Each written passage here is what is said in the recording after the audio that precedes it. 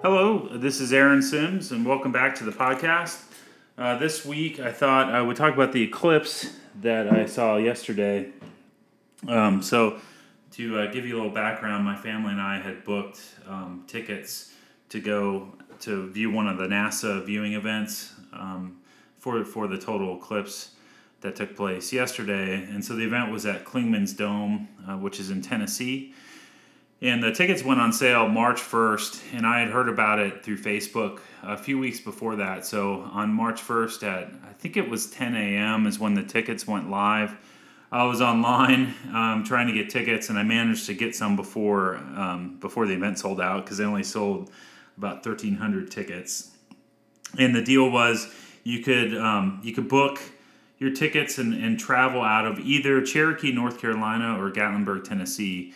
Gatlinburg was actually my first choice because there's a lot to do around that area, but that sold out sooner than the Cherokee ticket, so I managed to get tickets to depart from Cherokee. And the basic idea was they had parking lots reserved in Cherokee, so you went there, you parked your car, you showed the people your ticket, and then you boarded a bus, and they bussed you up to Clingman's Dome, which is about 6,600 feet above sea level. And then you watch the eclipse from there. They had NASA events and all sorts of things going on. And then at the end of the eclipse, you get bussed back down to your car and you drive home. So I'll write a blog post about this too, but it was an awesome experience. My wife and I and two kids and my father-in-law and mother-in-law left at the Atlanta area on Saturday morning to drive up to Waynesville, North Carolina. That's where our hotel was. And then we spent Saturday evening in Waynesville, and then Sunday we went on over to Asheville to meet up with some friends and look around for a little bit. And then Monday morning we left our hotel about 8 in the morning and drove west to Cherokee to get on the bus. And it's an interesting ride through the mountains because it's really windy, and some of those roads are, 2-lane roads. So it took a little while to get to Cherokee, but we made it. We got on the bus, and I got to hand it to the National Park Service because they did an incredible job with organizing this event and handling all the logistics. It went off without a hitch, and they got us to the Clingman's Dome before the eclipse started. And we were initially worried because the weather was overall okay, but there were a lot of clouds in the sky, and for a while we couldn't see the sun at all. So we were worried that we were going to miss the whole thing because of the clouds. But shortly before the eclipse happened, the clouds started to move out, and then finally, kind of midway through the partial eclipse, all the clouds were gone. And we're actually, it's funny, they had an astronaut there, a Japanese astronaut who is part of NASA. Let's see, his name is, I'm gonna not do a good job with pronouncing the name, but his name is Soichi Noguchi, and he was on a space shuttle mission in 2005, and then he was on the International Space Station for, I believe, 177 days. So he was there signing pictures, and so I took my kids over to get autographs. And while we were talking to him, his watch beeped, and he told me that the partial eclipse was starting then. And I made a comment about the clouds, and he said, "Oh, don't worry, they'll move away." And sure enough, they did. And we got to see the whole eclipse without the clouds blocking the view. So anyway, we were there. I had a couple cameras. My father-in-law had a camera with a pretty good zoom lens, so I'm looking forward to seeing his pictures. But it was amazing. We saw the whole process of the moon starting to move across the sun, and then right before the totality, right before the moon completely blocked the sun, the moon was almost blocking the sun, but there's some craters on the moon that let a little bit of light through still, and they call it the diamond ring effect because the one side of the moon looks like a diamond ring sticking out, and then you see light around the perimeter of the moon, so it really does look like a diamond ring. And then right after that, the moon moves a little bit more and blocks the sun out completely, and then you see the corona just shooting out from behind the sun. It's amazing. And the way they did it where we were is a couple seconds after totality, they blew a whistle to let everyone know it was safe to take our eclipse glasses off. And so we did that, and then you could see the total eclipse from that point and the corona, like I mentioned. And then you could see some stars in the sky and planets now that the sun was blocked out. And it got really cool. The temperature dropped, and the shadows were really interesting.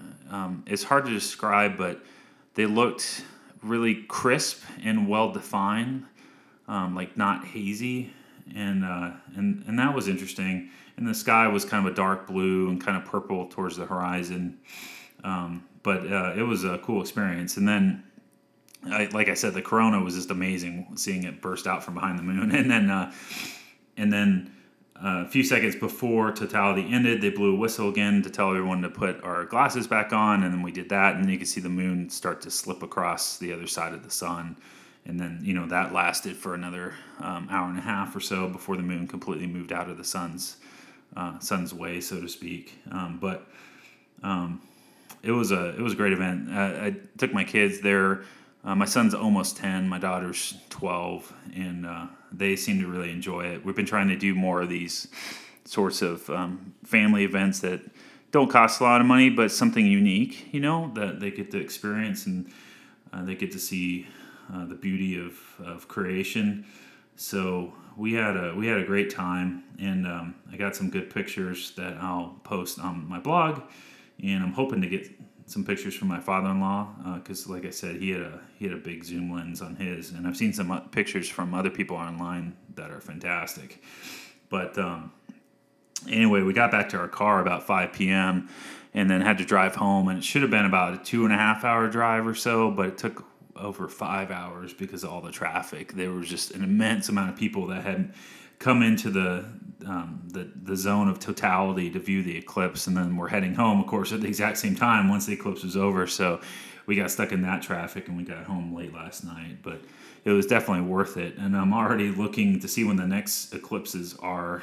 There's actually one on April 8th, 2024, and I'm looking at the path. This would be a great thing to go see, like, for a vacation. And because it moves from, like, southwest Texas, like San Antonio is just on the cusp of totality, and Austin and Dallas, and then up kind of in a curved line. Indianapolis is in the zone of totality, Cleveland, Buffalo, Burlington, Vermont. Montreal, Canada looks like it's on the northern cusp, and same with Toronto. I've been to Montreal a number of times. That would be cool to go visit Montreal with my family in 6.5 years, and go see the next total eclipse. But yeah, it was great. And like I said, I have a blog post going up with some pictures of where we were, the Great Smoky Mountains, the beginning of the eclipse, kind of during the eclipse, and then the totality of the eclipse. And you can see, I think it's hard to see on the web, but on the original image that I took of the total eclipse, you can actually see what I believe is Mercury just off to the upper left of the sun. And then I also took another picture that I'll post, and it's of the sky during the total eclipse, and there's what I believe is Venus up there. It was pretty bright, but it was incredible. It's like being able to see the stars during the day, and it is pretty cool. But anyway, thanks for listening. And as a kid, I always enjoyed astronomy and kind of lost some of that interest over the years, but this rekindled it in me. And last night, even though it was late, I was looking at more stuff about astronomy and about the sun and when the next eclipses are.